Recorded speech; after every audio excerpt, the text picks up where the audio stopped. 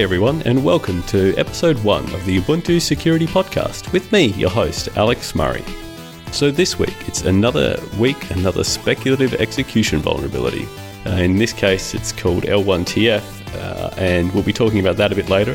We'll also be talking about the fragment SMAC vulnerability in the Linux kernel, which is kind of a follow-up to the one we reported about last week, segment SMAC. And we'll also be looking at just general security fixes within Ubuntu, and that actually includes 39 CVEs that were addressed this week. So let's get started. The first one we're going to talk about is a use after free vulnerability that was actually found by one of our own team members, Chris Coulson, while doing a code audit of the GDM source code. In this case, what he found was there was a code path that could be triggered via a local user via dbus. In this case, they would create a transient display object via a dbus method call, and then a short time later, they would query the properties of that display. But in the meantime, GDM had gone and cleaned up that display and had deleted it, but had not actually cleaned up the pointer that was pointing to that object. So we could then trigger a use after free by trying to access that. This has been fixed so far for Bionic, and the other releases are still pending. We've also addressed 6 CVEs across Bionic, Xenial and Trusty for libarchive, the archived compression and decompression library. All of these were kind of local crashes and denial of service via specially crafted archives in particular formats. So that's one to make sure you update for.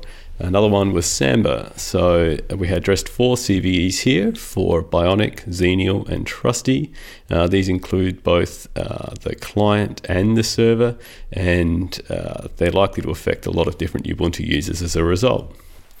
We also had a fix in there for libxml2, the widely used XML parsing library. It's used in many different desktop applications. And so we fixed 5 CVEs across Bionic, Xenial, and Trusty, and 2 of them were actually fixed for the Precise Extended Security Maintenance package. And these included things like information disclosure and a denial of service vulnerability. So last week we talked about how we'd fixed the cache side channel attack in the RSA implementation for GNU PG. In this case, we've done the same fix for the Precise ESM release, and we've also fixed 14 CVEs in the WebKit GTK package. That's done for both Bionic and Xenial, and that is used in a number of different desktop apps. Postgres, the popular relational database, we've fixed 2 different CVEs for that across Bionic, Xenial, and Trusty, and we've also fixed 3 CVEs for the proc PS next generation package for Precise ESM. So a couple things I wanted to talk about in more detail was the fixes that actually gone into the Linux kernel package this week, and that is for the L1TF and fragment SMAC vulnerabilities. So L1TF, this is the latest speculative execution side channel attack affecting Intel processors. It allows to be able to read the contents of the L1 data cache via speculative execution, and then you can access that through a cache side channel attack. This was given 3 different CVEs because there are 3 different variants of it. The first one is affecting the Intel SGX or Software Guard extensions feature of the Intel processors. This one was actually discovered by a team of researchers and reported to Intel, but the other 2 were reported by Intel themselves, and that's one that affects the system memory as well, and another that affects the virtual memory operations of the CPU. And it's only those second 2 that actually affect Ubuntu because we aren't using Software Guard extensions ourselves. So a bit of a description of how this works. You're probably aware that at a operating system level, processors don't directly access memory. Instead, they access virtual addresses, and then these need to get turned into the physical address in memory that is required to be accessed. What this is done via a series of page table entries, and they map from virtual memory to physical memory, and they contain a bunch of metadata as well about that entry, including whether or not the page is actually present in memory, i.e. whether it's been perhaps swapped out to disk or not, and they also include, say, the offset as well as to how to reach that page in physical memory. And the problem here is that Intel processors would access the data in the page table entries under speculative execution without actually checking whether the page was present in memory or not. And so this would then allow, via the kind of, I guess what we've now become normal speculative execution means to essentially read arbitrary memory, because when those page table entries aren't pointing to a valid entry, or they're not present, that value is actually kind of junk. And so you can speculatively read from some other location that you don't necessarily have permission to. And I guess related to this is then when we look at this context for virtual machines. So virtual machines themselves need to maintain their own page table entries. And so the host may be maintaining them, and then the virtual machine is maintaining it. And so even if your host is patched, but you have, say, untrusted virtual machines or virtual machines that you can't patch for this vulnerability, they could still be using that to access either host memory or the memory of other virtual machines. So it's a bit of a trickier one to patch here if you're running virtualization.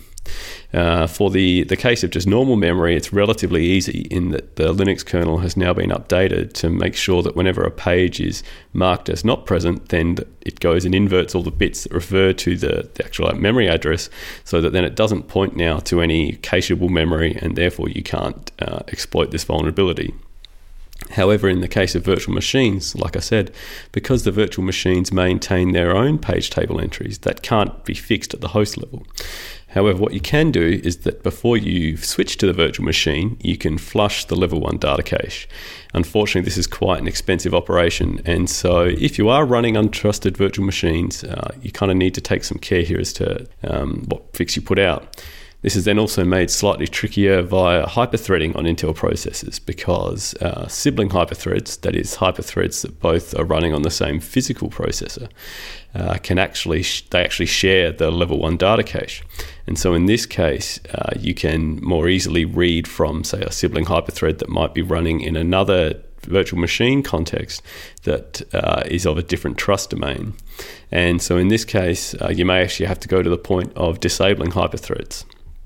But that's not something that is actually needed, I guess, in most deployments. The other thing we wanted to talk about was Fragment Smack. So last week we talked about a new vulnerability called Segment Smack, which was in the TCP fragment reassembly code paths.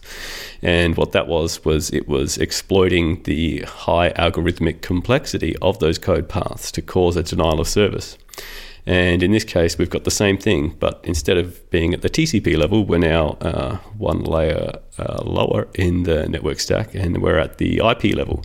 So when reassembling IP packet fragments, we're exploiting the high computational complexity of that algorithm, and so therefore making the CPU spend a lot of time reassembling these fragments and not actually doing other real work.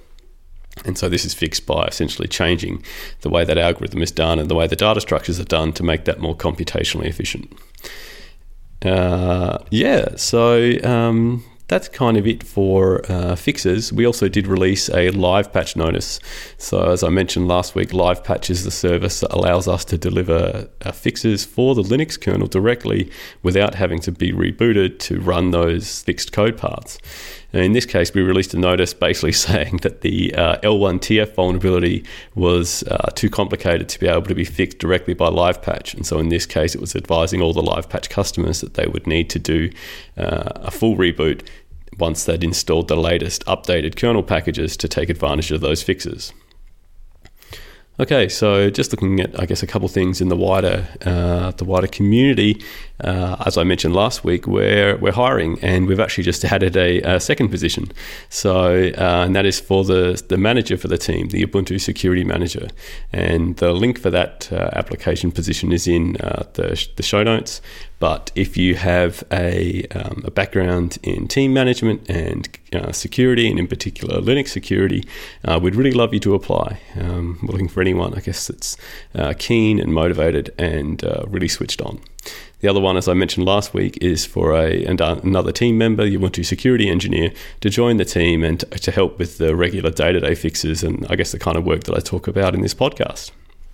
So I guess related to that, I wanted to give some special thanks. So as I mentioned, we're now hiring for a security manager, and that's because our previous manager, Emily Ratliff, has left us. We're really sad to see you go, Emily, and just wanted to say thank you so much for all the hard work you've done and the support you've given all of us within the team. We'll definitely miss you, but we really wish you well in all your future endeavours. So thanks, Emily. All right, so if you want to get in contact, you can reach the team at security@ubuntu.com, or you can find us in the Ubuntu Hardened channel on the Freenode IRC network, or you can reach us on Twitter at Ubuntu_sec. So thanks everyone for listening, and we'll be back again next week with the latest updates. But until then, remember, remain calm and enable automated upgrades, and we'll speak to you soon. Bye.